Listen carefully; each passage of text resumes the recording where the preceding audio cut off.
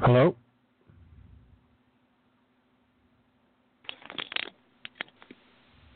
Hello. Hello? Yeah, can you guys hear me? Yeah, I can hear you. Sorry, I was having slight troubles, but I got it, guys. Not again. No, that was my fault this time. It wasn't someone else's fault this time. So, All right. how's everybody doing?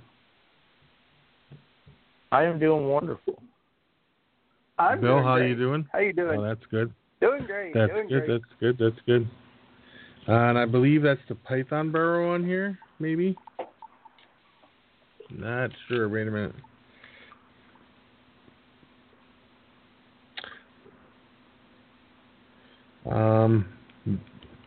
Oh. Yeah, so what's everybody want to talk about tonight? Well, I got an idea. Why Sure. don't you talk about why you got these frogs? Because now I'm not going to own a frog because I've never been interested in frogs like that. But at the same time, I want to learn more about them and what made you go into them. What made me go into them? I thought they were just interesting. That's all. That gun doesn't work. I really like them. So that's why I figured I'd get some of them.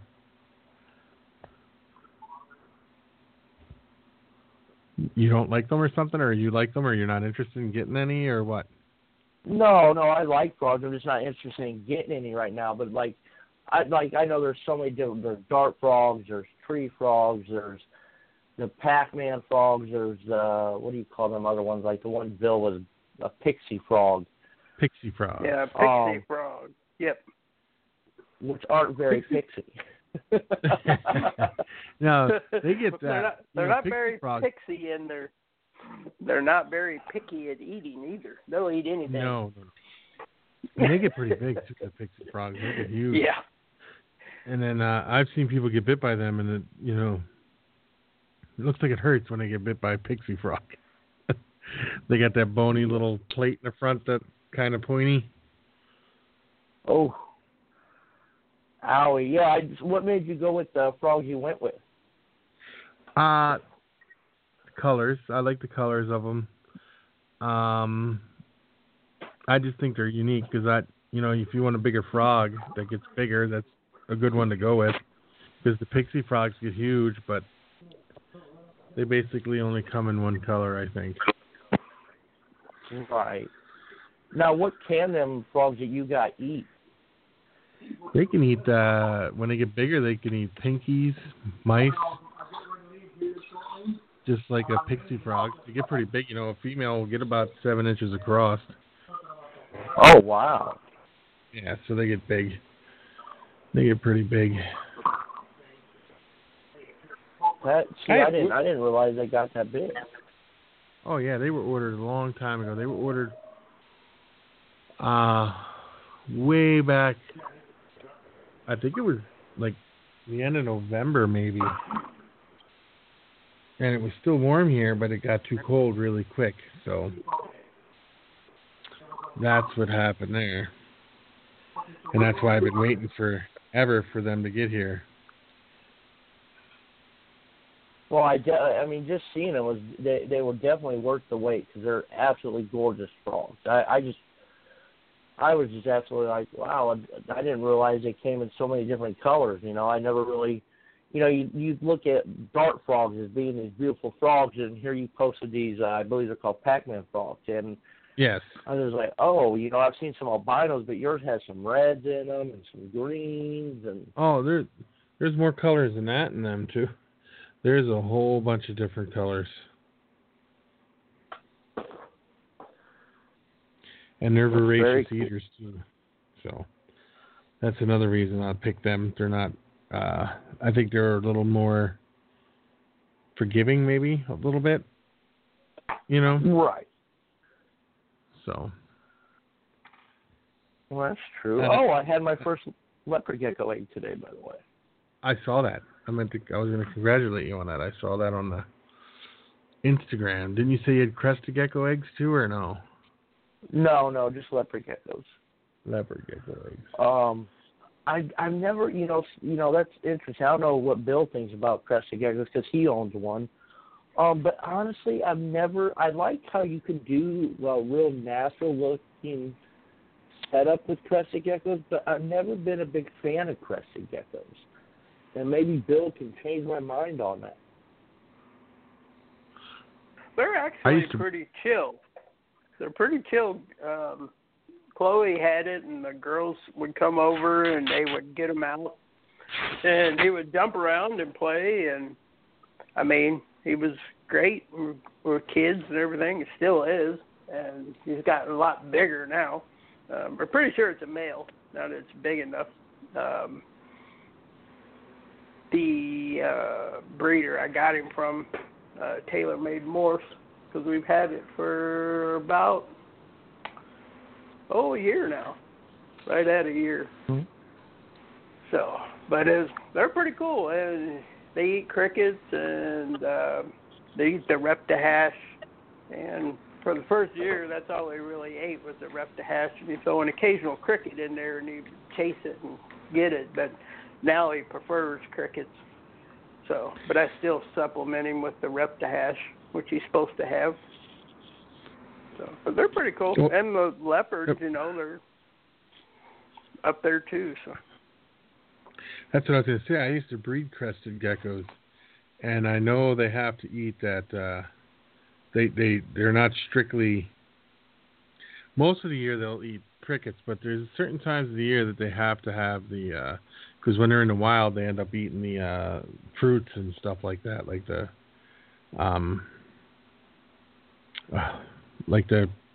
Repashy crested gecko food type of stuff. Yeah. Oh, okay, Padina, okay.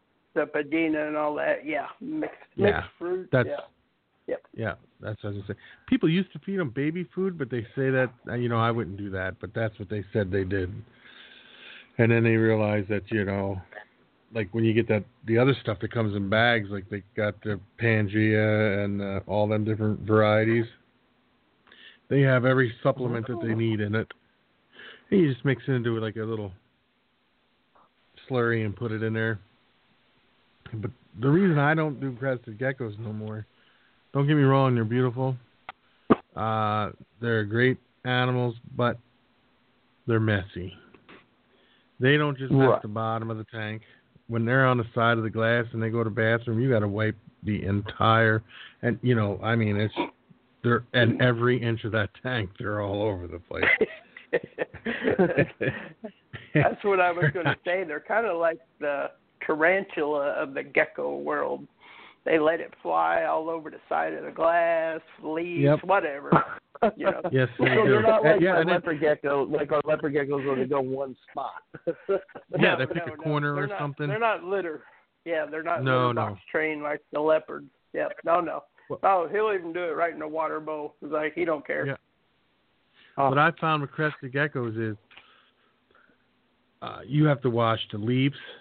Like if you have a little tree, like little leaves in there and stuff, like a little, make it look more realistic. You have to wash that all down because they go on the leaves, they go on everything. And then, they eat a lot more than like a leopard gecko would. You have to check their food every day because that stuff will go rancid pretty quick with the like the Pangea food and stuff like that. You got to change that out pretty quick because I never left. Well, I did. I don't know what Bill does, but I did. And then I would supplement with like insects every few days or once a week or something. Interesting.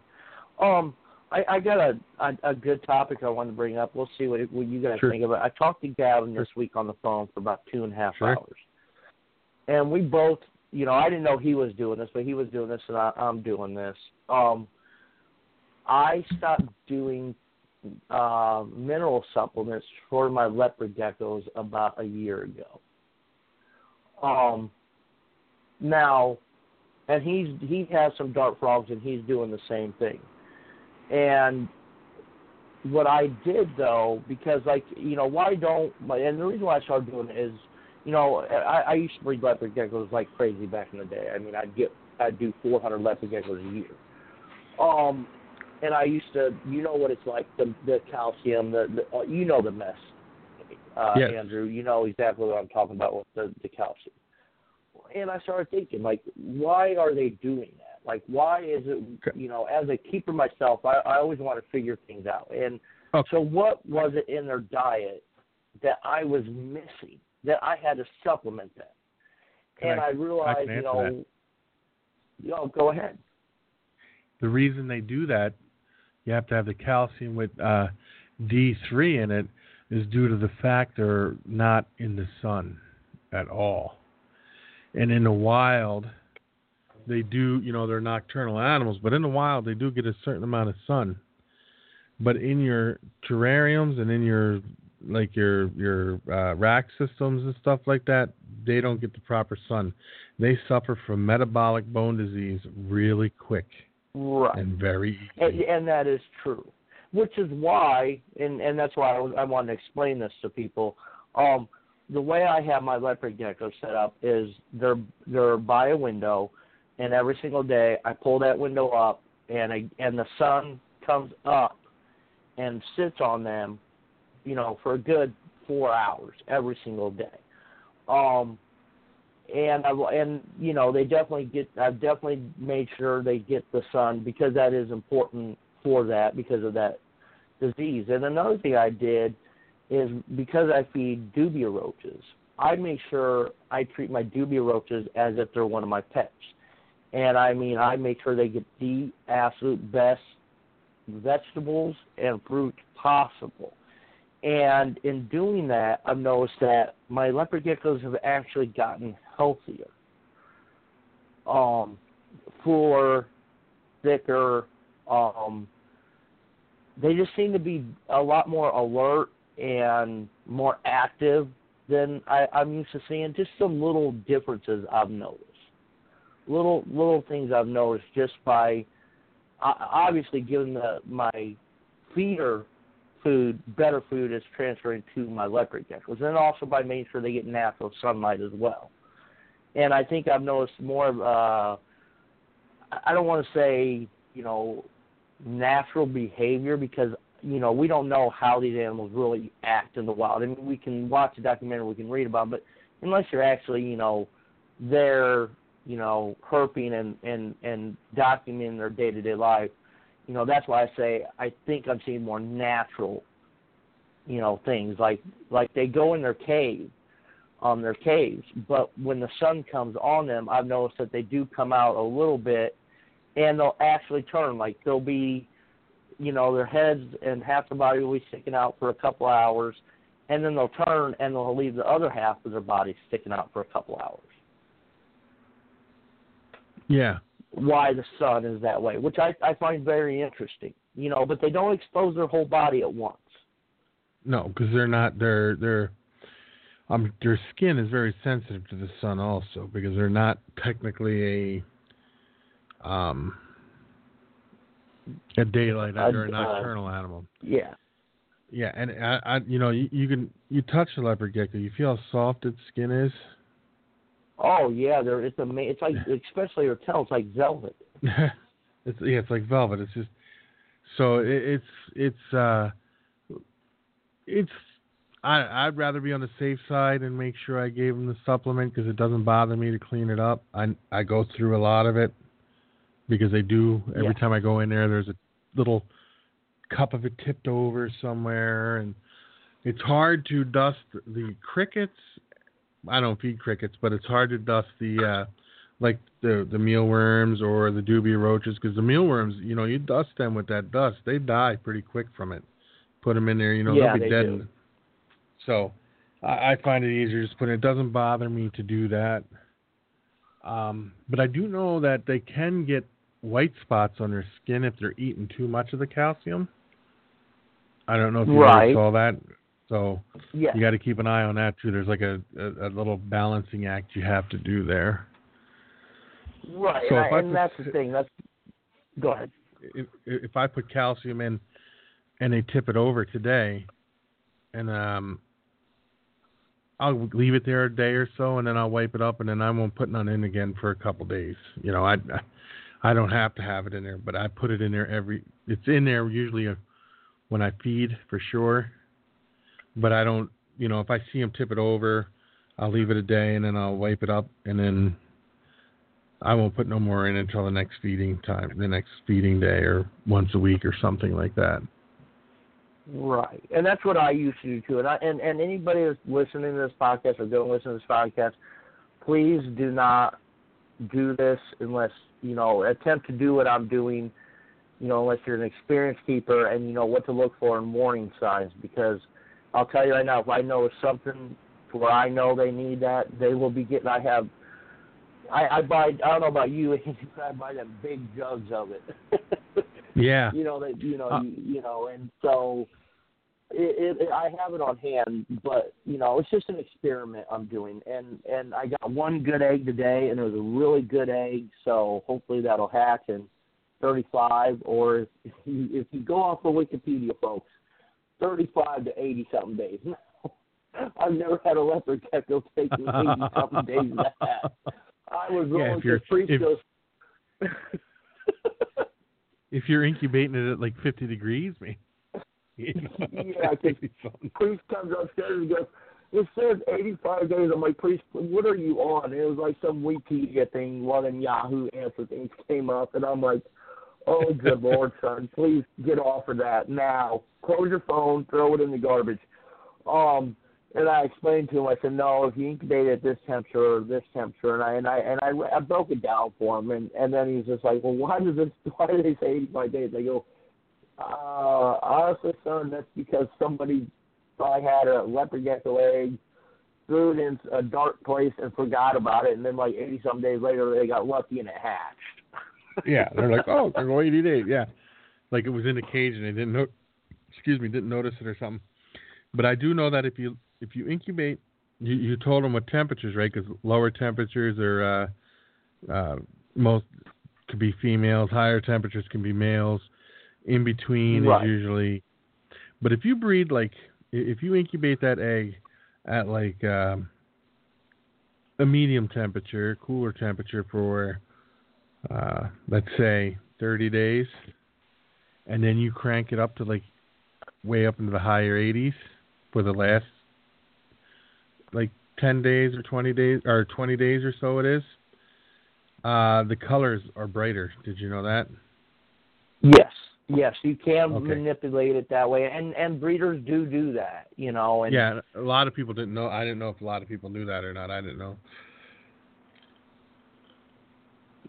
I guarantee a lot of people don't know that though. As you know, what like I said, I used to breed all the time. I used to do that. Now I got it just set up. It's at 86 degrees, and you know, so it should take about 35 days. Now the one thing is, don't go cutting your eggs. No, don't cut these those aren't snake eggs. No, because you'll be surprised. You got to laugh. That's a tiny little egg, and this good-sized gecko comes out of that tiny little egg. It's amazing. It's amazing. And, Bill, do you plan to do any breeding of leopard geckos? I'm liking to try to breed my raptor. I have a male, and when I run across a female, I may try to do that, but right now I'm just concentrating on getting the hang of the ball python breeding, and I don't want to get too many oars going at once, but like next year maybe is what I'm hoping to learn a little bit more about them. So yeah, I'm learning. That's fascinating about the eggs, and yeah, I knew there was some color could be affected in the temperature, but I wasn't sure what that range was that would hide the colors. I can't be 100% sure, but I think it's like 20 days at a lower temperature, and the last so many days, you got to crank it up, and the colors are brighter and everything. I think BC. Yeah, because oh, go ahead. I'm still learning the different types of, you know, the genes and morphs and the snow and the high white and normals. The different. There's what I think and which 5 ones lines of which ones are albinos. compatible? Yeah, which ones are compatible? And I know, yeah. There's 3 types of albinos. There's like 3 types of snows. I mean, it gets pretty complicated. Right. Right. I think is that KB Pythons here? Hey, how you doing? Hey, you guys got any geckos up there? We just have a leopard gecko as a pet. Oh, I know. Yeah, so I was listening to the eggs and the color variations and all the different types and just gathering in some info. No plans to breed yet. Still focusing on the ball python part of it, but it was interesting to learn a couple of things for sure. Did you guys see his video the other day? Them eggs? Yes. Yeah. Oh, yeah. congrats we on were, that, man. Thank you. Yeah, we were very happy with that one. Yeah, that was nice. Yeah, that was pretty awesome. Was there anything else you wanted to talk about with the leopard geckos there, Jay? Well, yeah, I'm still looking at my almost decapitated thumb. Oh, you're decapitated. I thought you had to amputate it there. That's funny. Yeah, that male. That's what I was doing. I was switching the male from one cage to another to hook up with a couple other females. And when I grabbed him, he grabbed onto my thumb, man, and bit down and decided he wanted a piece of my skin. Oh. Yeah. Normally they're not like that. Breeding. People don't. Yeah, they're not. They're good. Like mine. Like I said in the video I was talking about. Like mine was good. He had a tiny piece of stuck shed. He already ate everything else off, and so he was already agitated. And then I'm holding him in a way to where he can't really move. So I mean, you know, you have to really agitate them or disturb them, you know, for them to bite you. And most of the time, I mean, even the bite on my thumb, I didn't even feel it. I didn't even know I was bleeding until my daughter said, "Dad, you're dripping blood all over the floor." I'm like, oh. I was on my way to putting Big Bird back. And one other thing I want to talk about is if you take care of your leopard geckos properly, guys, this is not a pet that's going to last 5 or 10 years. You're talking a pet that can live 25 plus years. The average lifespan is 15 to 20. But they can live, I think the oldest one I've ever heard is like 30-something years old.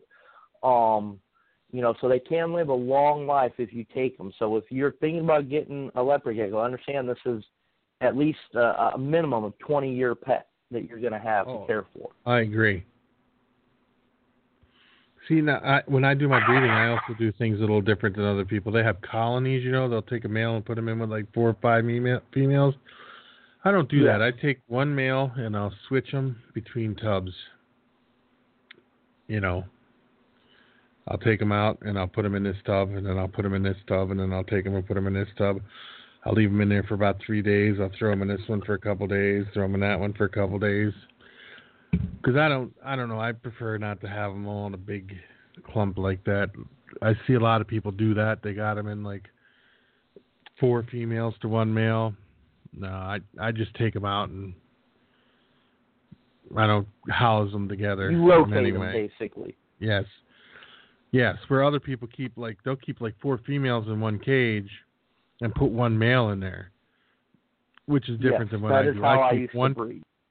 Yeah. I did that a long time ago, and I just like it better doing it this way than I did that way. I agree, because right now I got my male in with just 2 females, and I would not add another female to that group, and I would not do that to my leopard geckos now. I know later on this summer I'll be hopefully getting some geckos from you guys, and that's, you know, another thing. You know, when I do get those geckos, I'm not doing a big breeding colony like I used to. I feel like I went beyond that, because I feel like when I did it that way, it was great. I got lots of eggs. But, I mean, my male would lose weight quickly. I'd have to get them in, get them out, get them fattened back up. And I always felt like my females were constantly under stress when I did it that way, too. And so I definitely won't go back to doing that ever again. Well, I find it easier to maintain, to monitor food, how much each one's eating, because I like to make sure the females are eating really good. And if they're like any other animal that lives in a group, there's bullying going on, and there's like a pecking order. I know with discus fish, there's a definite pecking order. You put a school of discus fish together, one will become a dominant discus fish, the other ones will follow shortly behind, and then there'll be this tiny little one that just won't grow or anything, because once that big one takes over and gets a certain size, he kind of controls everything. So, and I'm sure that goes with the leopard geckos too, to a point. Because I'm not going to say for sure, but I'm not in there watching them 24 hours a day either. And I'm sure there's a little how things go. This way I can monitor how much one eats and everything. I agree with the pecking order, because I got two females that I keep together, and I can tell you exactly which one's the dominant and which one is more of the submissive role. I can instantly tell. Flamingo's the dominant female, and Pearl is definitely more the submissive one. So there's definitely a pecking order. And if you guys that don't own leopard geckos or will own leopard geckos, if your male starts shaking his tail, he's not a rattlesnake. He's just saying I'm horny and saying hello to the ladies. Yeah, I love that. When I put them in a new tank, I close the drawer. When I put them in a new tub, and I shut the tub, I'll sit there and listen for a minute. And the minute I hear the tail, I'm like, oh, he's going to get his groove on now. No, I guess I can go on. Yes, I love that. So. Hey, guys, I got a question for you. Sure. What's your experience with, like, tail dropping with geckos? Is that common? Do you guys see that a lot, or?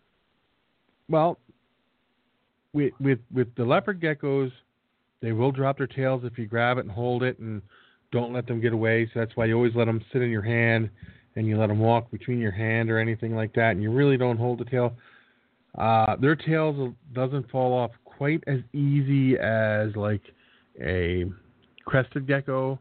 There's people who've had large colonies of large groups of crested geckos. I was just saw a lady who is breeding crested geckos, okay, and she has this whole room of crested geckos. She hired a contractor to come out and fix her roof, and he was up there fixing a barge board, and he shot a nail gun, and it made a thump, and she walked into the crested gecko room, and half of the geckos just dropped their tails from the noise alone. Where leopard geckos, she had them all laid out on the table. She was so upset, but they drop it at just a little drop of a dime. The crested gecko will drop it, where leopard gecko, a little more forgiving, but they will drop it. And the crested gecko, the leopard gecko will grow it back, but it does not look the same as a regular tail. It gets just like a bulb look. Where crested gecko, they will not grow it back. They just get a little tiny nub, and that's it. Yeah, the crested geckos I've seen without the tail remind me of when you crop a dog's tail.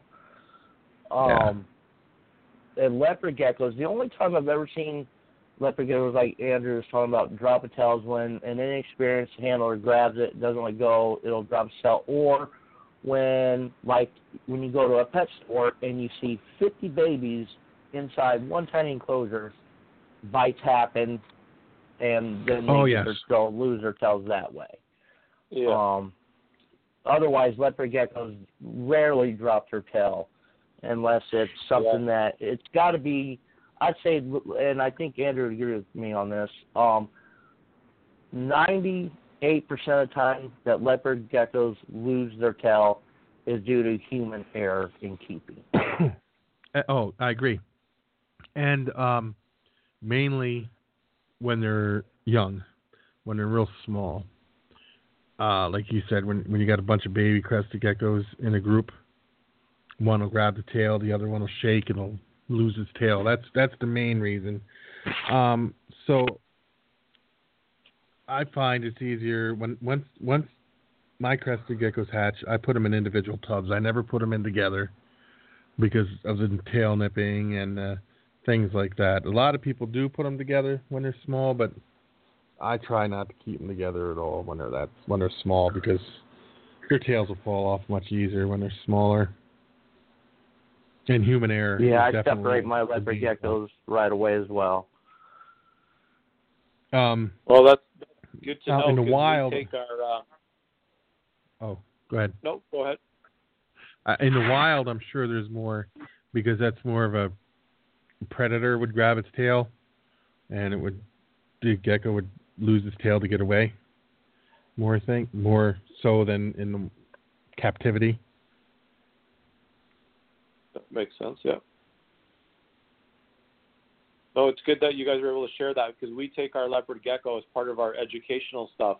And I often tell kids when they ask to hold it, I'm always a little bit skeptical and worried. So I do it with some of the older kids, but some of the younger ones, I just let them touch it while it's in my hand, because I'm afraid to, like you said, human error. I'm just afraid that some young child may accidentally pull on it or touch it the wrong way, and I'd hate to see it drop its tail for that. Yeah, I wouldn't worry about them touching it, but definitely if they grabbed it by the tail, you would stand a chance, Because Yep. I've seen adults lose the tail by little kids just grabbing it and pulling it, and it pulls its tail, and then it tries to get away because it gets scared. But yeah, the person should be a little more careful, because it is an animal that can lose its tail. So. Makes sense. That brings up a good topic. Since you guys do education shows, I know, Andrew, I know you've talked about it before, and you and Becky have talked about this. I think we talked about it a little bit before.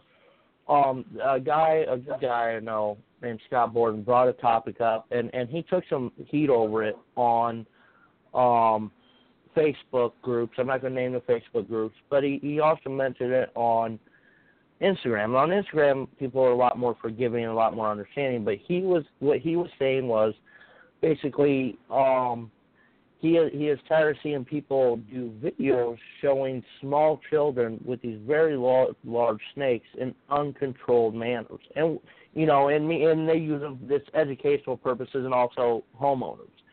And when he says large snakes, he's talking berms and retics and stuff.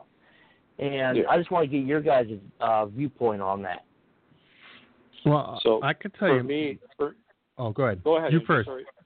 No, go ahead. So go for ahead. us, for us, our biggest snake that we take to any of the educational stuff we do is our Nicaraguan boa, who's like 6.5 feet. And we bring our ball pythons, and we bring a lot of our smaller animals out. And we're always weary, too, of the age group that we're dealing with. So if I was doing something at a much younger age group showing, I would still bring my 6.5-foot boa out, but that's not one that I would let kids just free handle, where if I had my, let's say, for example, this leopard gecko or my bearded dragon or the blue-tongue skink, stuff that I handle on a regular basis that my kids can go in and take out on their own, I'm more confident with that. Now, if we do a high school event and I'm dealing with bigger kids and I bring Sapphire out and I'm there to help hold and show, for me, I'm very much okay. And we've had, knock on wood, great success with that. We never make anybody hold them. We never make anybody come up and pet them. It's always a volunteer basis. So for me, the confidence of the person that's coming up also has a bit to say. But Carrie and I are always hands-on, always holding either the head or tail end of it, and making sure that, parents or other supervisors that are there at these functions are there watching us to make sure that we're very safe and careful. But I've never had the experience with anything bigger than that. Never a retic or a Burmese yet. Yeah. See, here's what my opinion is on it. Okay. Becky and I have done educational stuff for first graders up at the school. We've gone to nursing homes and all kinds of stuff. My opinion is, even this is just how I feel. Even with like a king snake or something, like I said, I've been keeping these animals for 35 plus years, and I've seen some pretty strange stuff. Like you know, I've seen a king snake that you could pick up every day. You could be holding it, and just 1 second it decides it wants to bite you. It's going to bite you. So what I do is when I go on these shows, I always make sure I got the bitey end, and I let the kids touch the body and the tail and stuff like that. Because I had a buddy named Art, and I don't want to mention his last name because he'd probably be embarrassed if he listened. He had a reticulated python. It was about 8 foot long or so, and he decided he was going to put it in the tub because it had some stuck shit on it. So he put it in the tote with some water and upstairs, and his wife was downstairs cooking dinner, and she didn't hear anything, and then she heard this bang coming down the steps. Well, when he went to reach for it and pull it out of the water, it bit him in the face, and it grabbed on, gave him 187 stitches in the face. And I said, you know, and that wasn't even a big retic. It was only about 8 foot long. It wasn't even huge, but it bit him, and it like twisted and just ripped. So I'm assuming, I don't know, I don't remember if it was a male or a female, but I'm going to assume it was a male because male retics, when they bite, they usually roll and give you a good laceration. But yeah, he had 187 stitches, and that's why I've always been leery of letting little kids hold any snake or anything like that on their own. Like at one of these shows, if I were to bring one out, I always make sure I got the head area, and I let them touch the bodies or something, because I don't trust any animal, because a lot of people say, well, I can read that animal, I know what it's thinking. You really don't, because they could just turn in a second and decide, you know what, something could trigger it, something could smell funny. They could have a smell on them that smells like a rodent or something, you know, you don't know. And they could just turn and bite somebody in a split second. Boom. Now, he couldn't even, now that brings up another, oh, sorry, go ahead. No, we're the same. I just want to reiterate that point, the same thing. Like I said with Carrie and I, one holds the tail end, one holds the head end, and we usually just have the snake, rest on their lap or in their hands or something, so that we're controlling the two ends that, could do any real significant damage. And I think everybody still appreciates that, and they respect the fact that we do that, and all the parents and educational people that are at these events are always thankful that I think you're being careful. Yes. Yeah. Right. My experiences with like the 4-H and the reptile shows, I'm sure some of you know about those. The kids, what's the first thing they do? They want to pet the snake on the head. Yeah. So that's why I'm always like, nope. I say, I'll keep this in. You can touch the tail and get used to it and touch its back, But they always reach for it. They always start to go right for the head. So that's why whenever I do they just asked us to do the summer 4-H fair. They want us to come back and do that one. So we're going to be doing that in July. So it's fun. That's awesome. But you got to watch, the kids, and that's just a part of being a handler and an exhibitor, and knowing the differences. Well, one thing you have to worry about is if a kid were to hold it and they squeezed it too tight, it might scare the animal too. So that's why I always say, and it wouldn't be anybody's fault. It wouldn't be the animal's fault. It wouldn't be the kid's fault, because the kid doesn't know no better. It would just be, it would be an accident, and it could happen. Yep, right. That's my thing. Jay knows it, and Jay's heard me say it probably 100 times. It's got a mouth, it can bite. Absolutely. Yes. Now, see, that brings up two key points for me. And Andrew, I'm sure you can help with this. One, a lot of people that own these big retics, they're like, oh, well, I'm in a room. If I need help, somebody's out, I can just yell out to them for help. And I think, Andrew, you can go into a little bit more detail about how that doesn't work. And then the other thing is, I think it's hilarious you got a Nicaragua boa, and everyone says, oh, those are dwarf boas. It's 6.5 feet. They're not dwarf boas. But people will sell them as dwarf boas, and people will buy them because they sell them as dwarf boas, Nicaraguans, and a couple other species of the BCI genus, because they say, oh, it's a dwarf because it only gets 4 feet. Well, that's in the wild. In captivity, the supposed dwarf boas usually get around 5 to 6.5 feet. Yeah. Yep.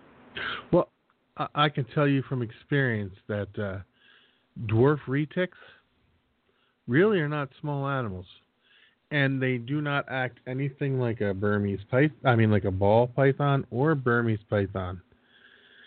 Retics like to go. They like to move. They like to keep going. They're just a different type of animal. They don't like to sit still. When you're holding them, they like to be moving. But as for being able to scream for help, like I said, my buddy, he got bit him in the face and wrapped around him, and he couldn't scream for help. His wife didn't hear anything until he rolled down the steps. They got it off. He had to go to the hospital. He was fine other than the stitches. But there was no yelling involved. And I'll admit, he was a small guy. You know, if he pushed 110 pounds, he was big, you know. But it was just so quick, so fast, and he didn't have time to yell for help. I know there was a zookeeper somewhere, I think it was in Ohio or something. He got bit by a retic, and by the time they got it off, it was just constricted around him. His heart had stopped. They saved his life and all, but it was just, that's how quick they are. You wouldn't think a big animal like that would be quick, but they are. Now, a Burmese python is kind of laid back, relaxed, but they still can but they're just not as fast moving. When you hold a Burm, they kind of like to sit there sometimes, but the retics, they like to just keep moving. And then there's really there is a dwarf retic, but I have to say, people who think they hear the word dwarf, you could turn that dwarf retic, if you feed it enough food, into a big one. You know, might not get 18 feet like a great big one, but when they consider, 10, 12 feet is pretty big. Yeah, I think people forget about that. Anything 6 feet, 7 feet, 10 feet, 12 feet, those are still big animals. Yes. Yeah. And they got big heads, big teeth, and it hurts to get bit by them. Lots of power. There was a vlog on the other day. I don't want to mention the name because I like the guy. I like his vlogs and all, but he was saying that he would like to get retics in the future, and I had told him on his thing, I left a message saying that dwarf retics really are not always dwarf, and I don't think he liked that I said that, because he said, well, he was talking to the breeder, and the breeder says they don't get that big and they're fine, and I'm like, yeah, that's probably because the guy's trying to sell you one, They do get big. I don't know if you guys have ever checked into the size of any of them, but dwarf retics are still big. Yes, and I commented a similar comment, and he responded. Oh, you know what video I was talking about? And yes, and it's like, okay, if you talk to that breeder that you say you talked to, there's no way he gave you that information. You're only, and this is what I think we as when we talk to potential buyers, the buyers only hear what they want to hear. And if he talked to the person he said he talked to, I guarantee that person gave him 100% accurate information. Oh, okay. But he only heard what he wanted to hear. Yes. And that's the thing. We can give the information out to people, but it's up to the person to hear what needs to be heard. And I'll give my opinion on, what I brought up the question. For me personally, I don't do. Yeah, go ahead, brother. What I was going to say is, and this person that Jay and I are talking about, I don't think they've kept snakes for very long. I don't think they've been doing it for a long time. You know what I'm saying? Like I said, I've got 30-something years. Jay, I think you're up there too. But I know I got over 30, well over 30 years of keeping them. And, yes, I'm at 24 years now. Yeah. I don't think that this individual's been keeping snakes that long. That's just my opinion. But go ahead, Jay. You continue on what you were saying. That's all I wanted to add to that. No, that was a good add-on to that, too, because it is about experience level. And I know a lot of people want to sit there and say, well, the only way to get experience is hands-on. No. You find someone that owns that type of species. You go over to their house. You educate yourself hands-on, too. What I was going to say about educational shows, I have no issues with them personally, but they're not for me. I've been asked several times to go to my kids' schools, to go to a couple events here in town, and I always turn them down. And the reason why I turn them down is not because I have anything against them, but if something would happen, my whole community would suffer.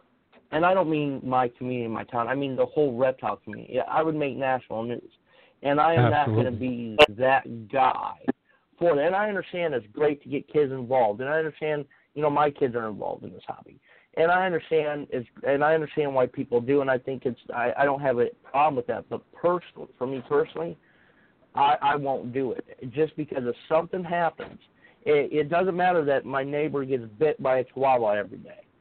If something happens and one of my snakes bite, because that kid could own a hamster at home or a rabbit at home, and they got rabbit hair on a hamster, anything can go wrong. And when you're talking, even like you said, a king snake was a perfect example. If that bites a kid, that is going to make the local paper minimum, especially when it happens at an event like that, because people are always looking to scrutinize our hobby. And for some reason, it's okay to have these little dogs bite everybody, and there's, like I've talked about before, there's over 400 dog bites in America each day. But that's okay. But, something with our hobby where something happens, I mean, we're all going to pay for it. And I see the biggest thing, and I agree with Scott Borden on this, is the thing that I hate is I hate seeing small kids handle big snakes, especially when the head they got the head in their hand. And I'm like, what are you going to do? If that big snake decides to bite that small kid, as a grown man, I would have a hard enough time getting a 12-foot berm off me or a 12-foot retic, let alone a small child. And so I guess my point is I'm against it. I just don't think I think it's fine to take them. They can look at them. But to me, it's a no-touch policy. If I ever do one, it's a no-touch policy. Which is a good point. And that's just me erring on the side of the caution. I'm the opposite, though. I'm trying to educate people when I do mine. I'm not out in a park, showing off or panhandling or, free handling everywhere. Mine are in a controlled environment, and I teach a class for like an hour on them before they even come up to look at them close. And right. Looking at them is one thing, touching is another. Right. That's what I'm saying. I try to ease those fears and educate them. And I don't think keeping them at home and keeping them away is the way to do it. I'm trying to promote it, favorably. It's like so many people come up to me and say, I was so scared of snakes until I seen yours, and they're not this vicious creatures. So that's why I do it. Jay? That's why I do it. Yeah. A dog, like you said, 400 dog bites a day in America. They don't make the newspaper unless it's a pit bull, which is, everybody kind of, just to show that, I just said that because that's just showing how people classify things. Now, with the reptiles, our hobby is such hated by so many people that, like, you're right. If you took a bunch of snakes to an event to show kids and stuff, and a kid got bit by a king snake, that would make the paper for sure. And it would be a down. And another thing I wanted to bring up about people with these animals is the hoarders. Now, I'm not saying you got to know your limit. Like there's a few, like last year there was a garage in somebody's house in California was raided, and they had like 500 ball pythons in there, and a bunch of them were dead.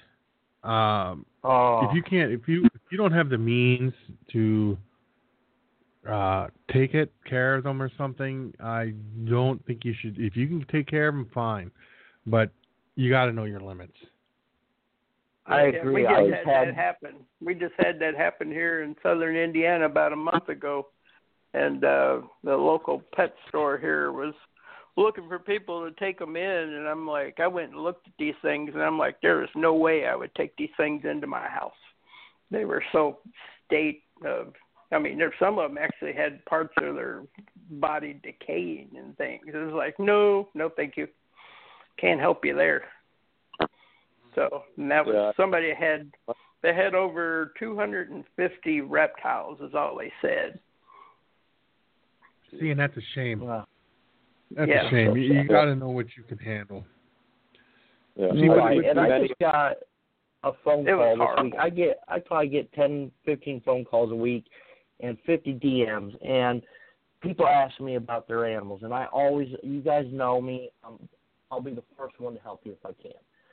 But the biggest issue I have with a lot of these questions is they ask me what I do. When I explain to them how I keep my snakes and my setups, and they ask me how many snakes I got, and then I explain to them my setups, they're always like, well, I can't do that. Well, if you can't do that, then why do you own a snake? If you can't provide the absolute best stuff for your snakes or your reptiles, then you shouldn't own them, whether it's one or, like you're saying, a hoarding problem. And the hoarding issues come with these reptile shows especially, because that's when, I'm talking about the small reptile shows. Not, I'm not talking like a Tinley or something like that, but I'm talking about like the Repticons and stuff.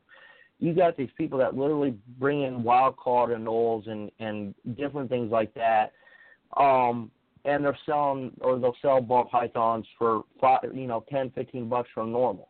And people will start to build a collection up quickly that way, and then before they know it, they can't even take care of what they have.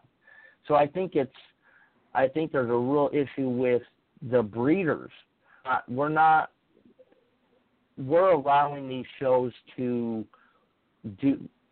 happen with the type of breeders that we allow in the show with us. And I think if more of us boycotted shows that do this, the promoters would have no choice but to start, laying the rules down. Like, look, there needs to be a direction given, so that way we get rid of, not saying to get rid of the cheap animals, because everybody should be able to afford a reptile. But the issue is when you start bringing all these animals in that are sick and everything like that, and these people buy them for cheap because they know they're sick, now you got 50 ball pythons that are all sick, and you're trying to have, are you going to be able to medically get them to a veterinarian to care for all 50 of these animals at this point? Well, what I think goes on, too, somebody goes to a reptile show and they see this ball python, right, and they see it's like, let's say $120, right, or $100. Let's say $100. They're like, wow, that's $100. And then they buy it, and then they go online and they start looking, and they see that all these ball pythons have all these some of these cost a lot of money. So what they do is they look and they figure, well, if I buy this and this and this and this, I can make that, and start selling it for that and make money. So what they end up doing is building this great big huge collection, thinking that they're going to be able to make all this money, and they don't realize that they are actual work. They're not just like, wow, look, it's going to be easy to do this. No, there's a lot of work involved. You got the food, the maintaining, and everything, and then they end up getting overwhelmed is what I think a lot of the times what happens. And then, like you said too, Jay, some of these places sell sick animals, and they need to be regulated somehow. Yes. Well, that's a topic there that I want to ask you guys about. And KB, I know you guys are in Canada, so I don't know how your shows are up there, but how is us as breeders? How do we go about, telling? Because we go up to these promoters. I've been to these shows. I went up to these promoters. I'm like, hey, that person's table, their snakes have nothing but mites. That person, their snakes are totally dehydrated from the ride over here. They're sitting in these acrylic cages, and there's no water, there's nothing. You can tell they're dehydrated. It's too hot, and the promoter's like, well, they paid their table fee. And to me, there needs to be some type of regulation, just like at dog shows. I mean, if you did that at AKC dog show, you would be thrown out and never allowed to enter another AKC dog show where people bring their dogs to show and to sell. I just think there needs to be some type of regulation put on these shows to where we get, because I think a lot of these breeders just want to hurry up and turn over a quick buck. And if they're not allowed to make that quick buck, I think a lot of these bad breeders would go to the wayside pretty quick. Yeah, I agree. We've seen it in our shows up here in Canada. I think it's the same. We had the privilege of going to Tinley one year, and I thought Tinley was amazing. But you can see, like you said, some of the same things that you see the dehydration. You see some that have mites. You see some that you just look very thin for the age and the sex that they're supposed to be. And like you said, I've never done a show, so I don't know, what goes into all the preparation for it. But I can tell you that I've been to tables where I said I really want that snake for my collection, but it won't be that snake. I'll have to get it a different way. Just I can see what's happening.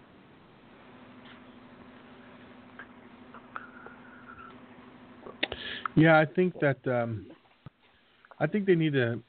Some of the places will monitor it, but when you get to the bigger shows, I think it's hard for them to go and monitor every single table. So I don't know how they could go about regulating each individual table and each animal at each table, because some of these tables have hundreds of animals. And I think it would be hard to go and inspect every animal on every table that's in there. I think they need to educate the buyer into saying, you know what, these animals are sick at this table, so I ain't buying them from this table. That's where they got to do some changes at. Just what I was getting ready to say. The show I do every month here, where I sell my racks and some of my snakes,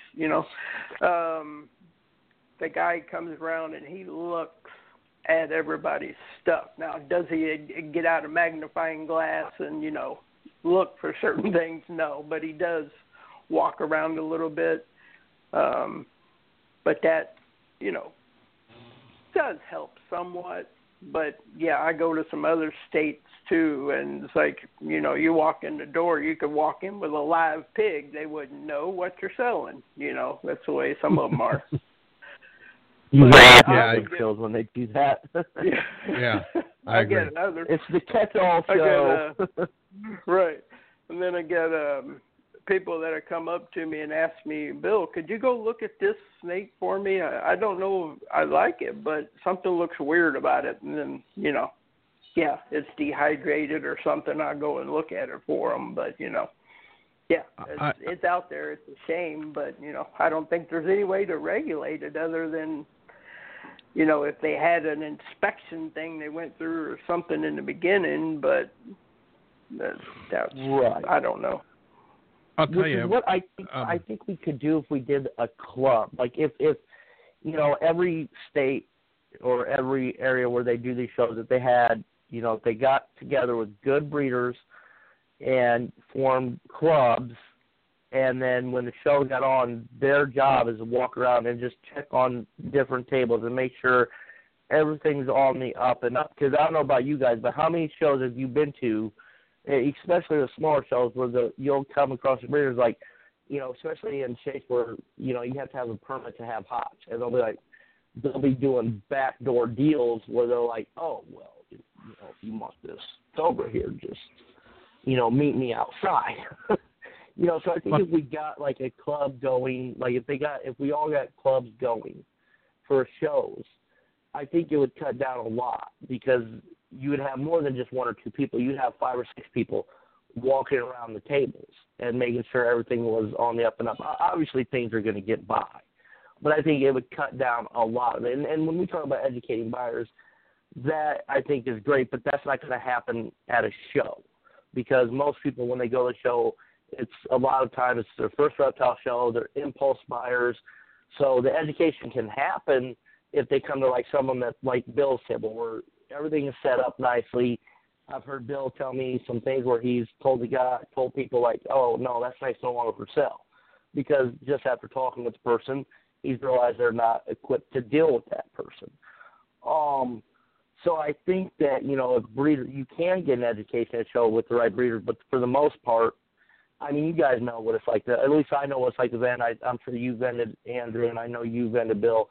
When you got, 30 people at your table, it's hard to educate each person. Oh, of course it is. I'll tell you, we did a show here, and it was a local friend of mine who owns a reptile store. And what they did is with the reptile store, they turned around and vended this show. They vended it and all that. Well, they set it up is what they did. And everybody who came in for the show, there was a guy in there who brought a bunch of snakes and reptiles in, and they were sickly looking, and he decided to feed them in the middle of the show. They made him pack up and leave. They were like, nope, you guys got to go. Oh, wow. Yeah, they made them. They said, you got to go. You got to pack your stuff up and get out. Because they can't, people come in there with little kids and then they are just looking around, they want to buy a gecko or something, and they see these snakes, this guy feeding monitor lizards and all, that just isn't right. So they made him pack up and leave, and then he pulled out his other stuff, and some of it looked sick. In the middle of the show, they made him pack up and leave. So, yeah, they handled it right. But again, that wasn't a big show either. It was kind of a small, little thing. It wasn't really huge. Sure. Some of the bigger shows. I think Ed from CMC Reptiles just called in. Hey, Ed, how you doing? Hey, Andy, how's it going? It's going pretty good. We were just talking about. Life gets busy. It's fine. You don't have to worry about it. We were just talking about how to, if there was any way that people can regulate, like the reptile shows, to make sure that people aren't selling sick animals and stuff like that. Oh, okay. Do you have any ideas? I don't know. I mean, I'm going to be in this. I'll be at my first show this year, the Sacramento show, and it seems they almost let anybody in there, as long as you have a seller's permit. They allow you to go to those shows. I mean, I've even seen people selling jewelry at those shows. Yeah, but I agree. I think they should screen to a certain. Now, when you say seller's permit, you mean like a tax license type of thing, like a business license or something? Yes. Okay. Well, I mean, a business license is you could have a business license without a seller's permit. A seller's permit is where the IRS keeps track. The state actually keeps track of the sales tax, basically, especially here in California. Oh, okay. Yeah, it's not. I'm sure. Yeah, California ain't letting you keep no money. Yeah. Yeah, California, we got an idiot running this state. Yeah. I don't know if, Finley, if you have to have a seller's permit or not. Nope, you just got to fill out the application. Yep. Oh, see. Yeah. All right, that's the only shows I've ever. I didn't know. See, California's on top of getting their money. Yeah, because you guys, even like Nevada, Oregon, you don't pay state tax in a lot of states, but here, yeah, they ream you. We pay the highest of everything, the highest insurance, the highest gas. I mean, registration is everything. I mean, my truck registration, I just got my registration tax, $600. Holy crap! I mean, it's ridiculous.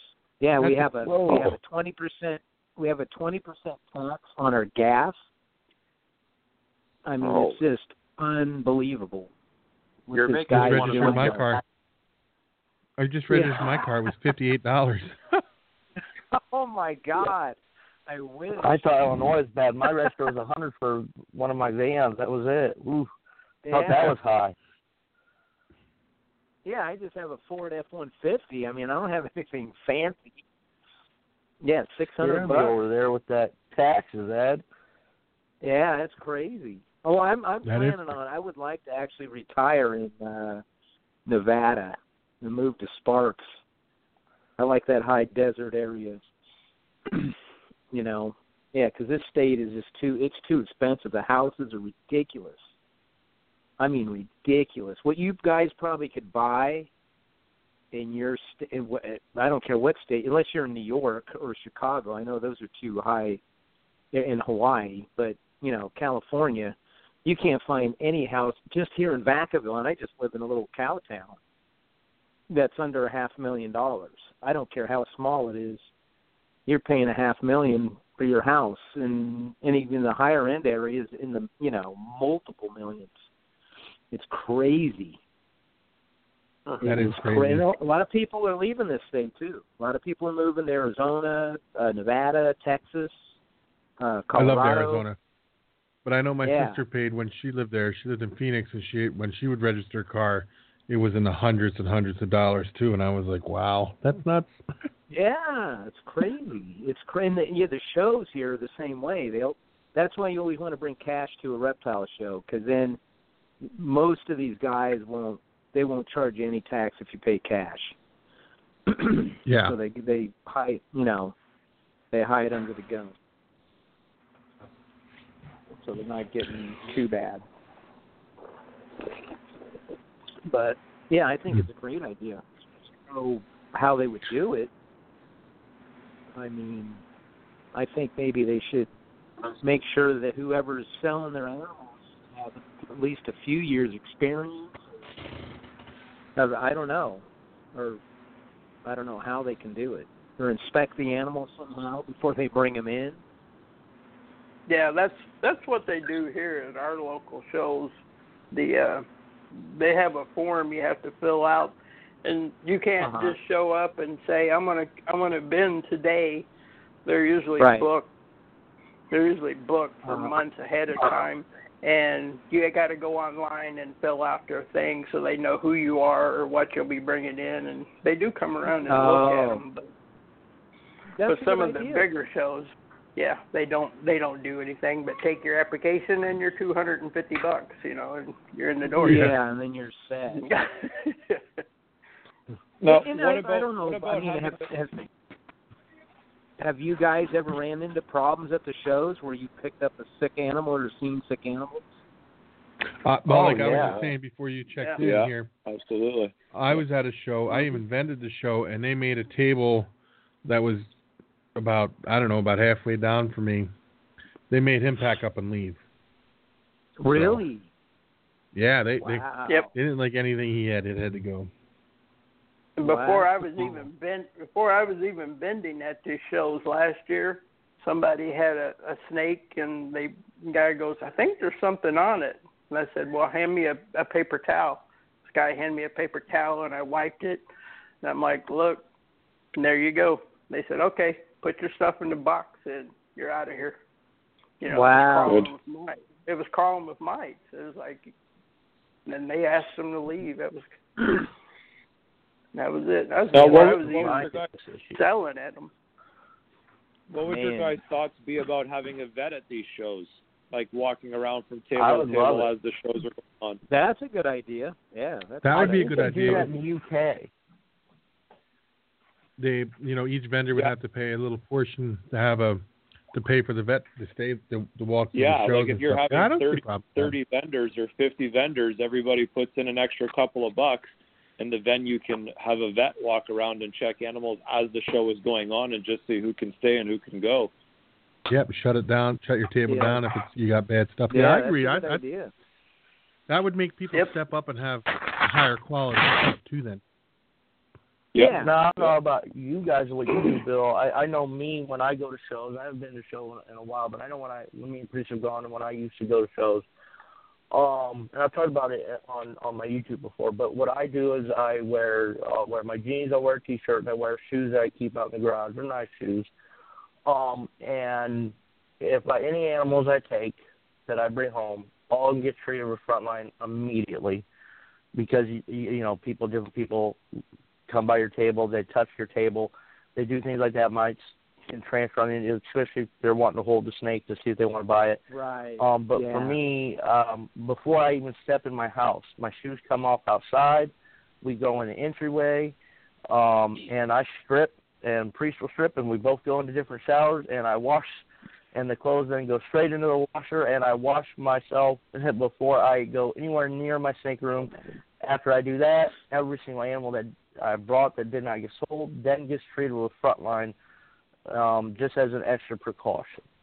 Because I can't tell you how many people I know have picked up mites from snake shows. Yeah, that's a good idea. Wow. I had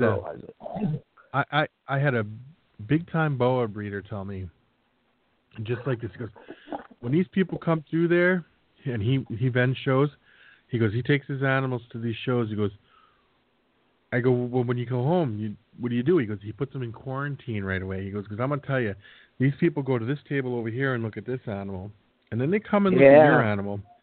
And he goes, them little bastards, them little sons of bastards, that's just how he said, them little sons of bastards, little shits are jumping off them, just flying onto your shit.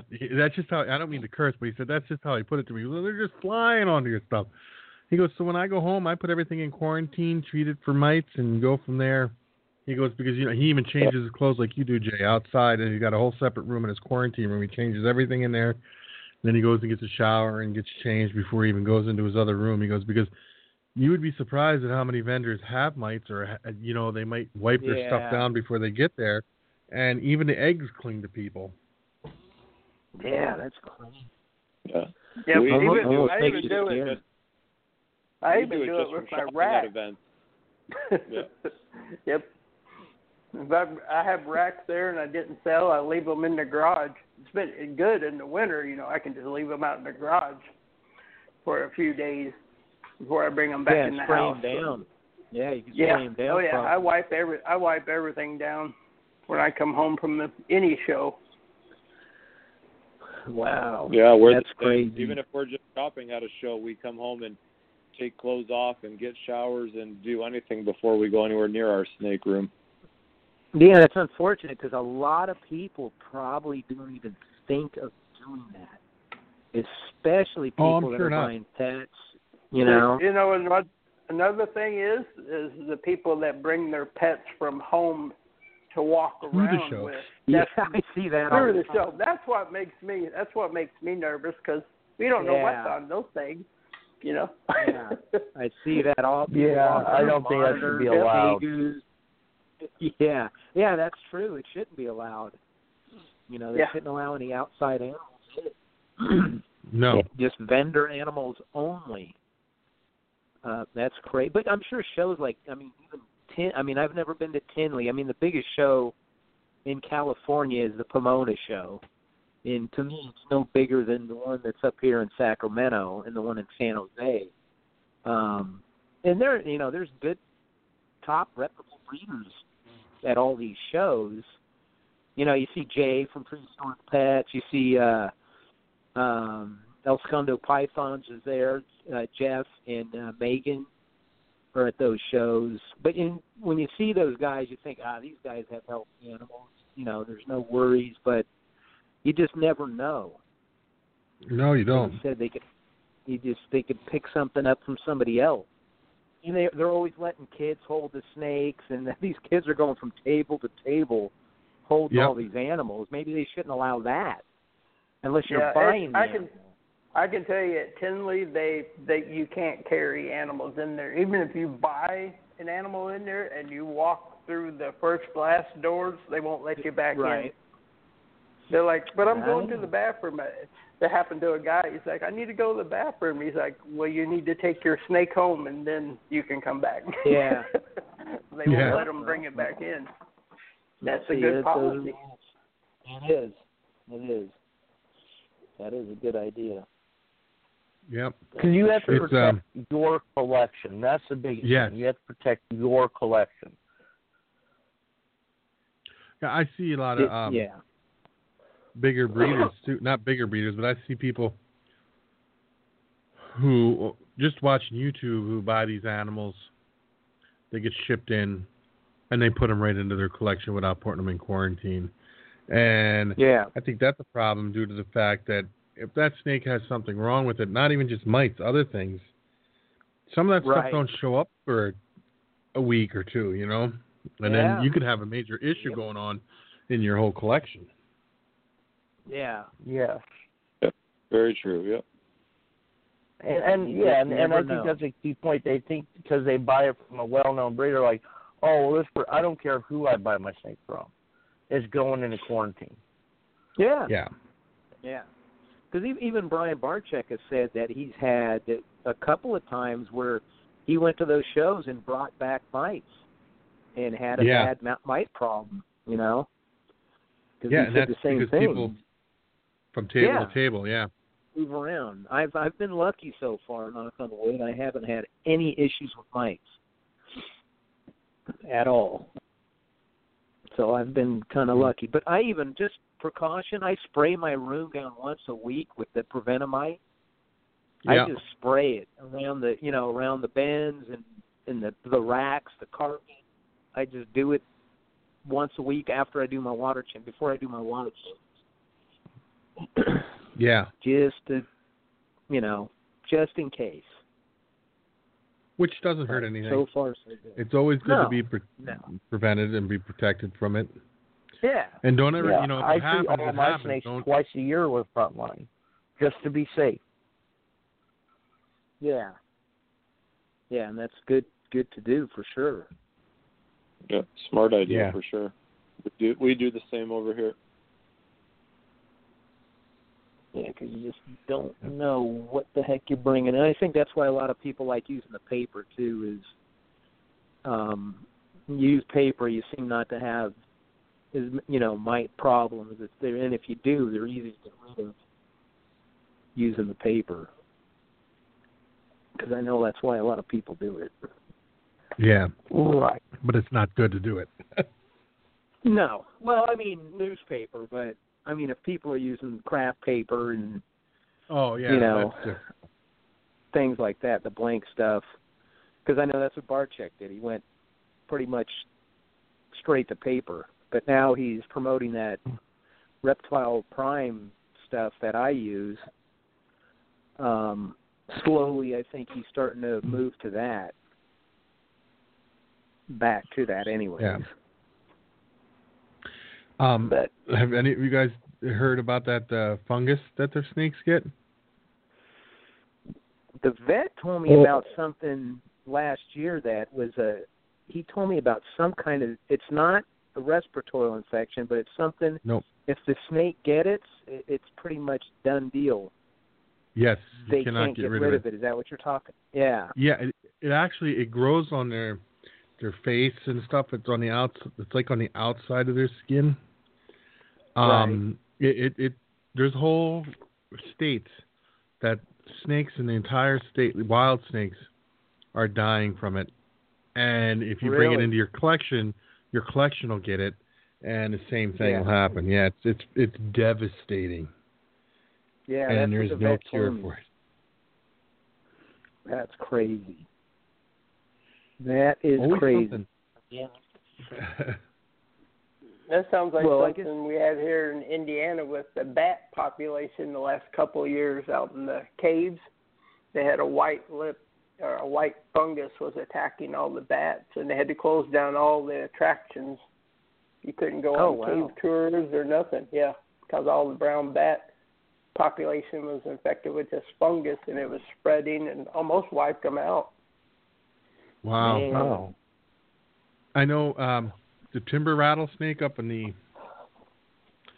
Appalachian area, up towards in Pennsylvania and up that way up through New York. They got it really bad with the timber rattlesnakes. Are getting wiped out by this fungus. Do they say what causes it? They don't know. I Or don't do they think they even really know? know what's causing it yet. I just know if you high- Google it, you'll see I it. was going to say, is there something you could Google to find out more about it, or Just Google the snake, snake fungus or whatever, and it'll show you pictures of the animals. It's devastating what it does to them. The vet told me it was caused by, you were thinking it's caused by high humidity, too much moisture, because that's basically what fungus grows on is, wet, humid areas. So I don't know if that has a cause to it. I'm not 100% sure. I just know that if your snake gets it, it's over. Yeah, that's what he told me. There's nothing can help it. Pretty much going to die. He actually gave me a whole pamphlet on that thing, too. I just never read it. And it was actually, the pamphlet was, all the pages said nerd, so it came from Kevin McCurley. Yeah, the one that's that wrote another the paper on the phone. Yep. Because he's the one that did it on the rattlesnakes. and he is talking about how bad and devastating it is up there. So I bet yeah. New England. Jesus. Yep. That's crazy. Hopefully it doesn't, become a problem through. I mean, I have yet to hear anybody that, people I don't think small it's too much breeders in like collections. me. Yeah. Yeah. No. But they're telling a lot of people go out and catch snakes and bring them and put them just in their collection. Yeah. And if you do that, that you don't want you to have a ever problem. do that. No. I mean, those things you can carry in. I actually paid for a huge collection of wild caught ball pythons right out of Africa, and then I changed my mind because I started thinking about them, the internal parasites they carry, and all the stuff that happened. So I actually canceled the order, and even though I sent the money already, I got a couple of blue tongues instead. Because the more I thought about it, I was a little bit worried about bringing those in, being wild caught. That would be scary. Yeah. And people still bring them in, but there isn't too many, I don't see the point of bringing them in from the wild because people get they try to do these dinker projects and stuff like that. The dinker projects, that's the whole thing. There isn't too much that there's still stuff that comes out, but unless it's very eye-catching, I don't see any point in bringing stuff out of the wild no more.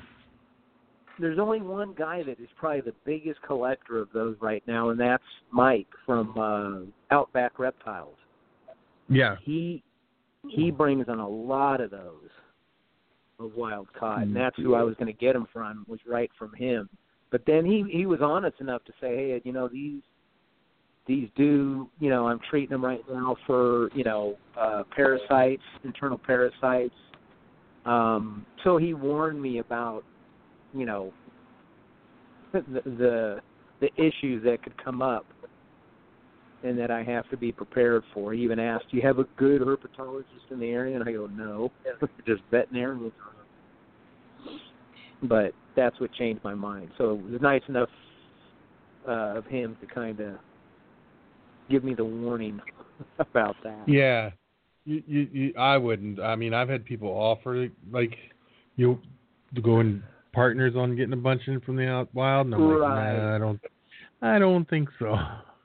And these were big. I mean, two of the females were 4,500 grams. They were massive. Wow.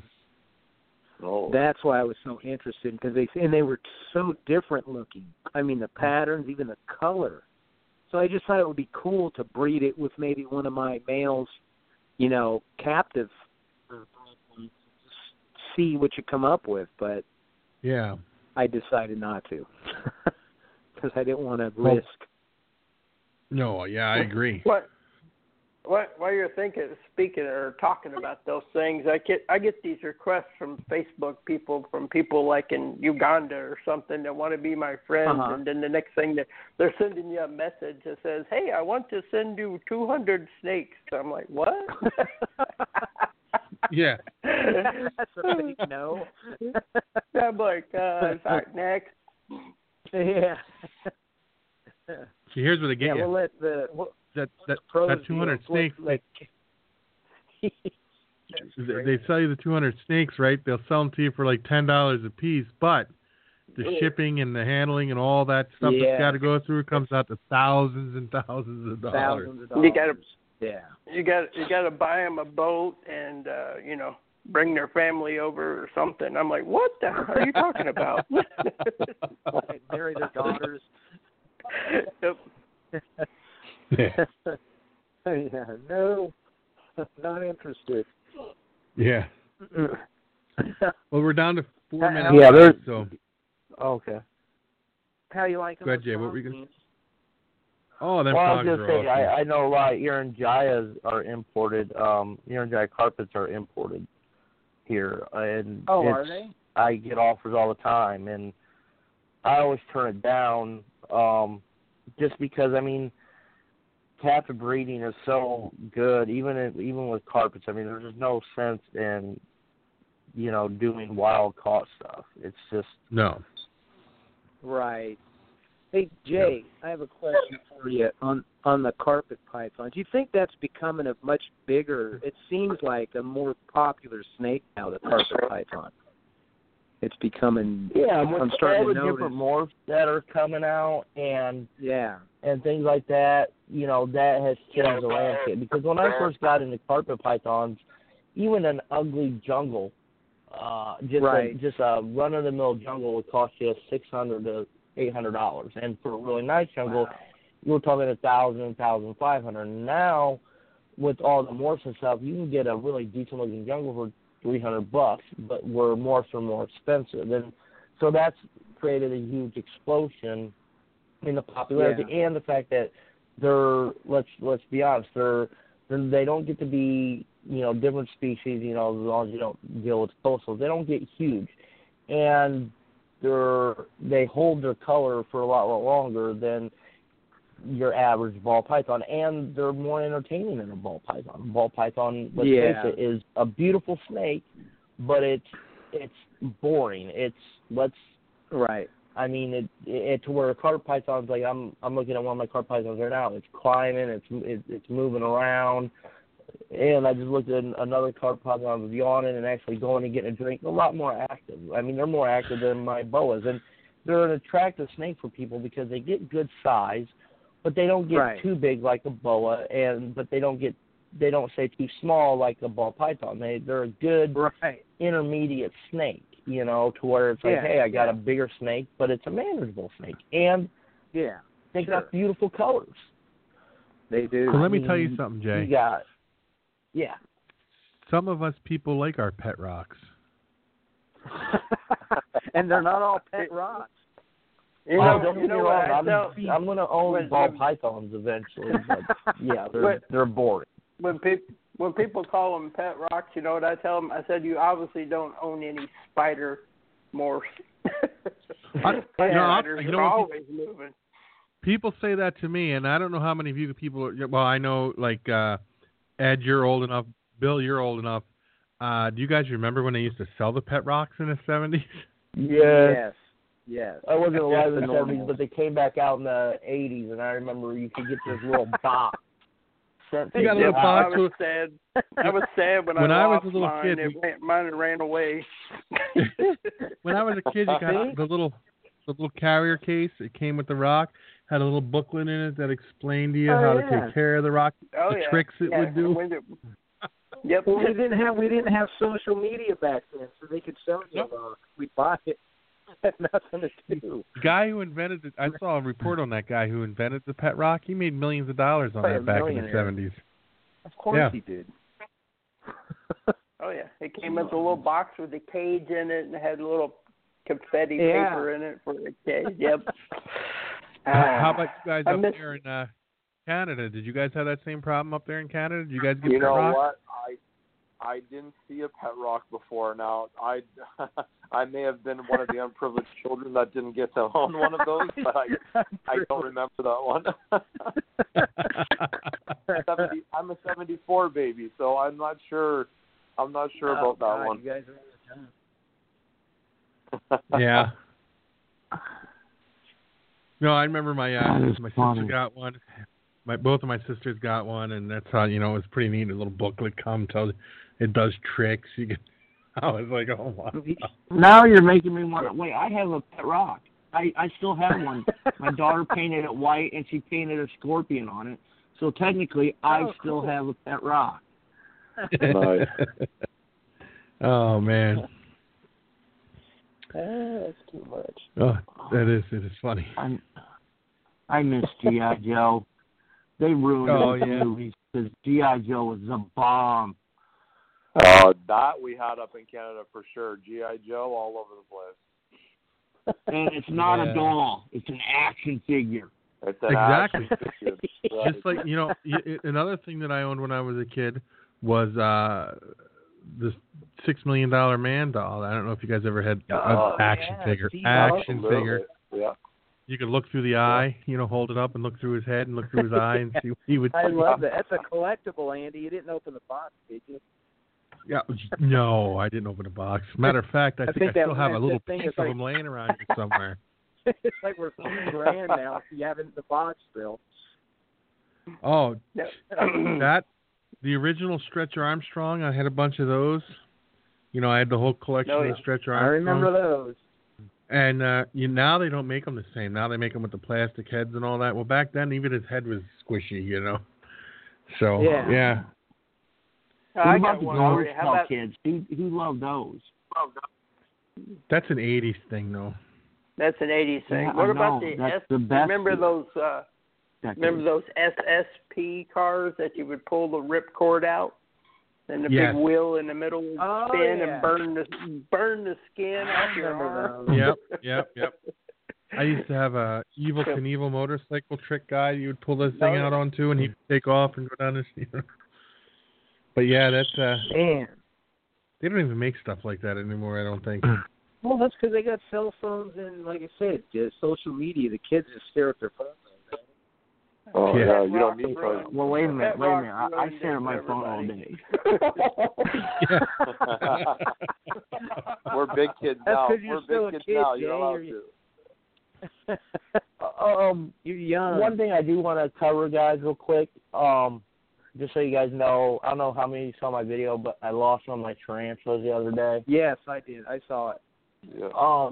Anybody that has pets, you know you're going to lose them. So my caution for everyone is make sure you give every single one of your pets the best life it has, because you don't keep them forever. I knew he was going to die, but it doesn't make it easy. And so make sure whatever pet you have, whether it's you have a big collection like I have or Ed has, or you have a smaller collection, you give each animal the best you possibly can. I agree. Even a fish. Totally. Because, they didn't ask to be in your care. You took them on because you wanted to, and, you give them the best care possible. I have to agree. Believe me, Jay, I get it every day from my wife telling me that I spend more time with my animals than I do. I definitely take care of these. 100%. Yeah.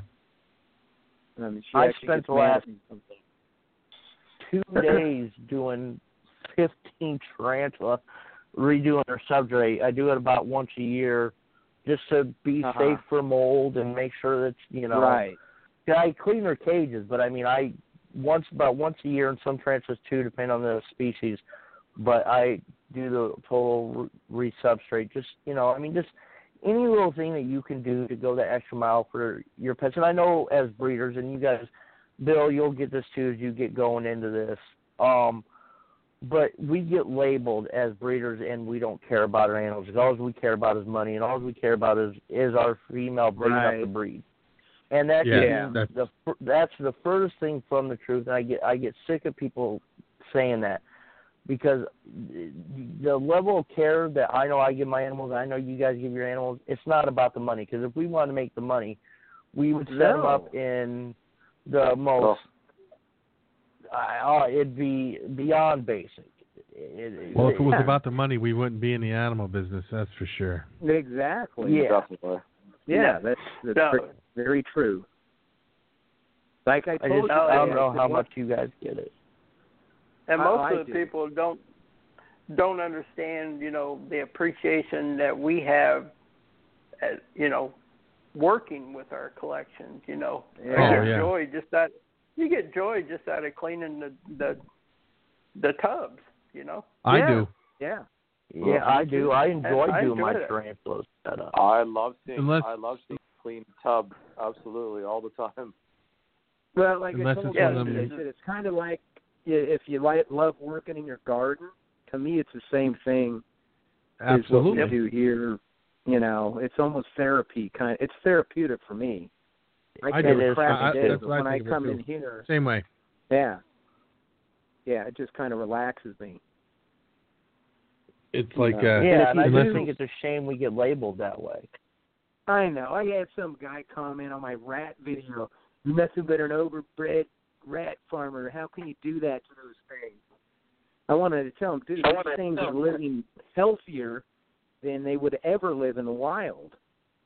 The rats, I take care of them just as much as good as I do the snakes. You should have answered them back. Saying, okay, watch tomorrow's video when they're all being eaten. Exactly.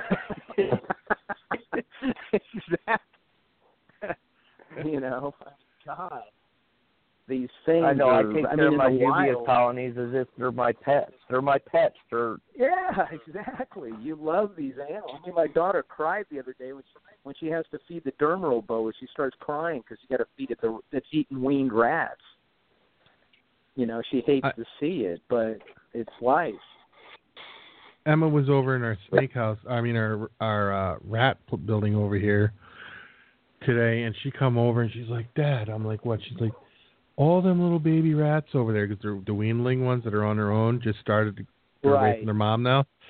She opened up the tub, and they all looked up at her. She's like, "You gotta let me keep some of them. You can't feed them or give them to someone. They're so cute." I'm like, "Emma," I said, "Go talk to your mom," and her mom's like, "No." I think that's another thing. We get labeled as not being compassionate because we feed rodents, and that's the furthest thing from the truth. It's not that we're not compassionate. We are very compassionate, but we also understand that our animals need to eat, and it's no different than me going and buying a steak. And for the vegetarians out there, it's no different than you going and eating a plant, because science has proven that plants can feel and sense things. Yeah. It's part of nature. It's not easy. I had a pet rat for 3 years because of this issue. That's why that was another big reason why I stopped breeding, because I don't mind feeding animals, but I had to stop breeding because it just got to me. But it doesn't stop me from keeping and feeding. My first batch of rats that I raised myself, when I went to feed them, it was tough to drop them in there. It is. It's easier now, but the first time I was like, I don't know. I've watched these guys from the time they were little itty bitty pinkies, man. But what's funny nature. Today is. Sorry, I didn't mean to cut you off. I was just going to say, because that was funny you say that, because today we found my dog. Luckily, my German Shepherd is used to the small cats and the bird that I have, so he doesn't mess with them. But he went over and he used his nose to basically dig up rabbit's nest. Now, he just laid by it, and he wasn't trying to hurt them or anything. Right. But the first thing I thought of was, man, these would be great sizes for food.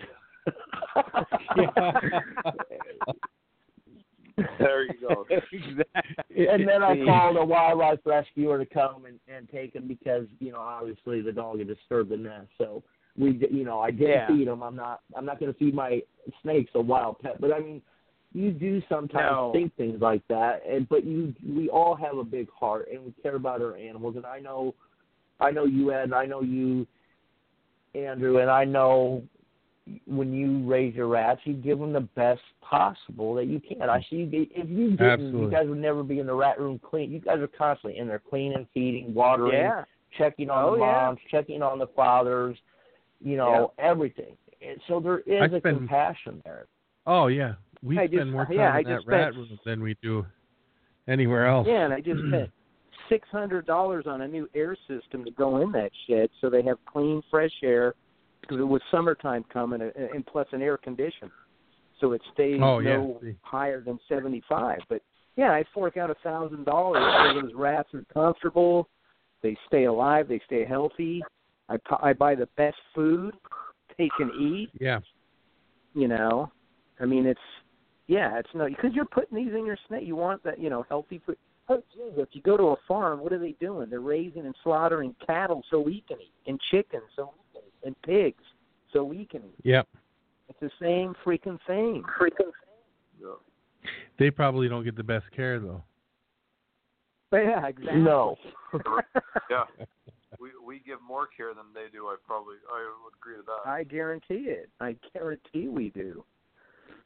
It's kind of fun with the rats. I don't know if you do it, Andy, but I've actually, when I got my first set of rats from Freedom Breeders, Jesse gave me a couple of white ones, one with a little bit of gray in it. And I bred those two together.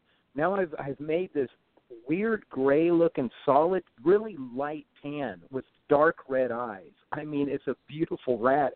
It is a trip. I've never seen anything. Almost, you probably could sell these as pets. But even when I brought them up to the Serpentarium, because there's a place that takes some of these rats from me, I brought them in the van, and they're pulling them out. They're going, "What the heck?" And I'm going, "What's wrong?" He goes, "Do you handle these a lot?" I said, "Well, yeah. I clean the things, twice a week, so I got to pull the rats out, put them back on." Because they said they never seen rats so tame before. Because you could just hold them. They don't bite. They don't squeal. Yeah, which is good. They stay on your hand. Yeah. Time spent. Yeah. Time invested. But you can actually have fun breeding different colors. I was so tempted to go find a different color rat and throw it in there, just to change up the look a little bit, because these guys, they're all hooded rats. So I think it would be cool. Well, I actually had someone ask me if I sell pet rats, and I don't see any reason. That's why I was trying to do this lighter color, because it looks like a pet. I mean, I've never seen a rat this color with the dark red eyes. I mean, I see the bright red eyes and the white rats, but this has got it's a tan color with dark red eyes. It's a totally cool. I'll send you a photo of it. I actually put 2 of them on my Facebook page. These 2 little rats, you'll see if you look on my Facebook page. Yeah, I'll have to go check it out. Those are pretty neat. Yeah.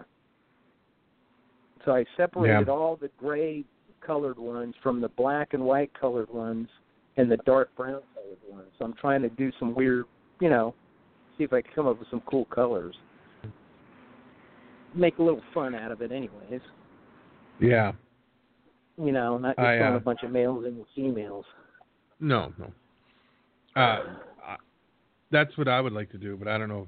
I got to check with Becky. I don't know. She's pretty much just, if we started changing colors up and got somewhat like red eyes or something, she'd probably fall in love with them and be like, no, got to keep them. Gotta have a million pets.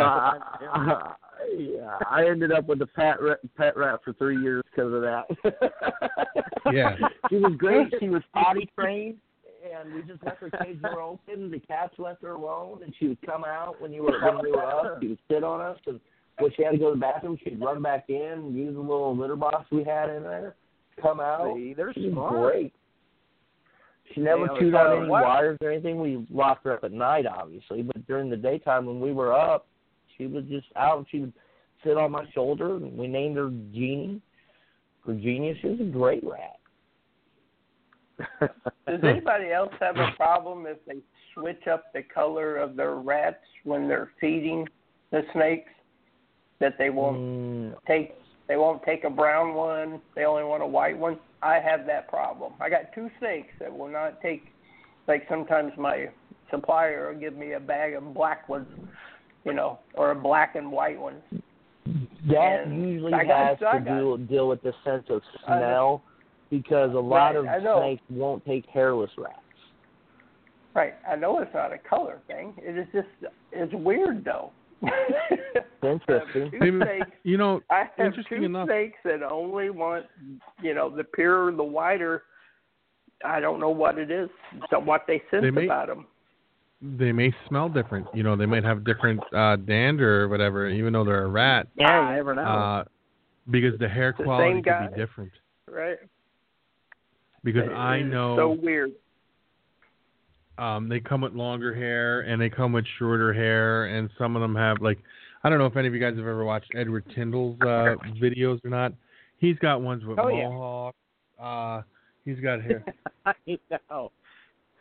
It's crazy. You've got a hell of a collection. Yeah. But now I know the hairless rats are hard to breed. They'll breed. They don't like taking care of their babies. It's all kinds of stuff. And they can't take it warm. Once the temperature goes up on the rats, they get really sick really easy, them hairless ones. They can't take heat at all.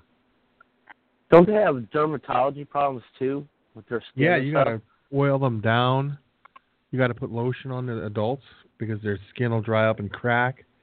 Where the babies, you don't have to do that if you're going to pick them off right away. But I can't see breeding a hairless rat because there's too much work involved, and you got to lotion them.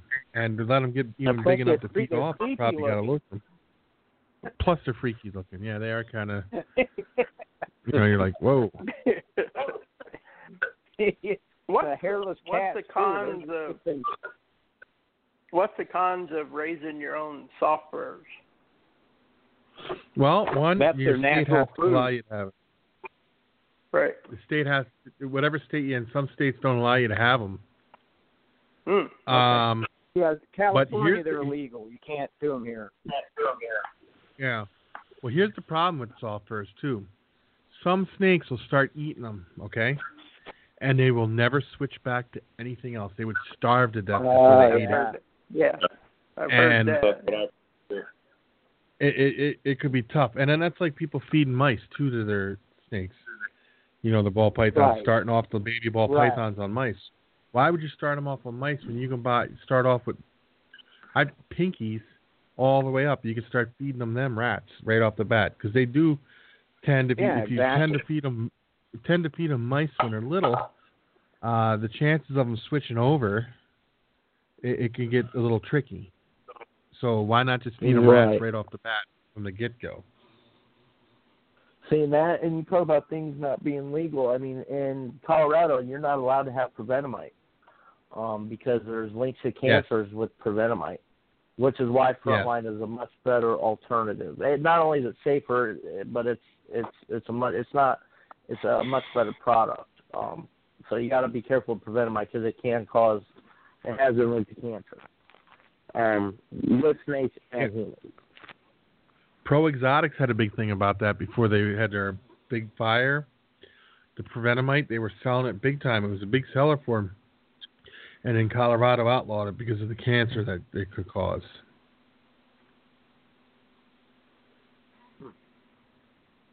So they went into a big thing about that. But like I said, anything causes cancer nowadays. Toothpaste will cause cancer. Yeah, those two. So, well, guys, it's that time. So, you want to give each one of your channels a shout out? Oh yeah. We'll start off with Bill and work our way down. Hey, thanks again, Andy. I appreciate it. I always learn something, and hopefully I share some tidbits of my knowledge with everybody too. So check us out on YouTube, Instagram, BC Pythons. Bill, have a good night. Yep. Thanks for being on, Bill. Jay? Yeah, you can find me on Instagram and YouTube, Boxing Boa, one word, and you can find me on those two things, and you'll have fun with me. Hashtag Team Sexy every day. Thanks for being on. I appreciate it. KB Reptiles? Yeah. Hey, guys. Thank you very much for tonight and having me on. Love listening to you guys. Check out KB Reptiles, Instagram, Facebook, KB Reptiles 24. Check us out on YouTube as well. And all great guys here with us tonight. So thanks again, guys. Well, thanks for being on. Ed, you want to go ahead and give yourself a shout out there, buddy? Sure. It's CMC Reptiles. You can get me on YouTube and on Facebook, CMC Reptiles.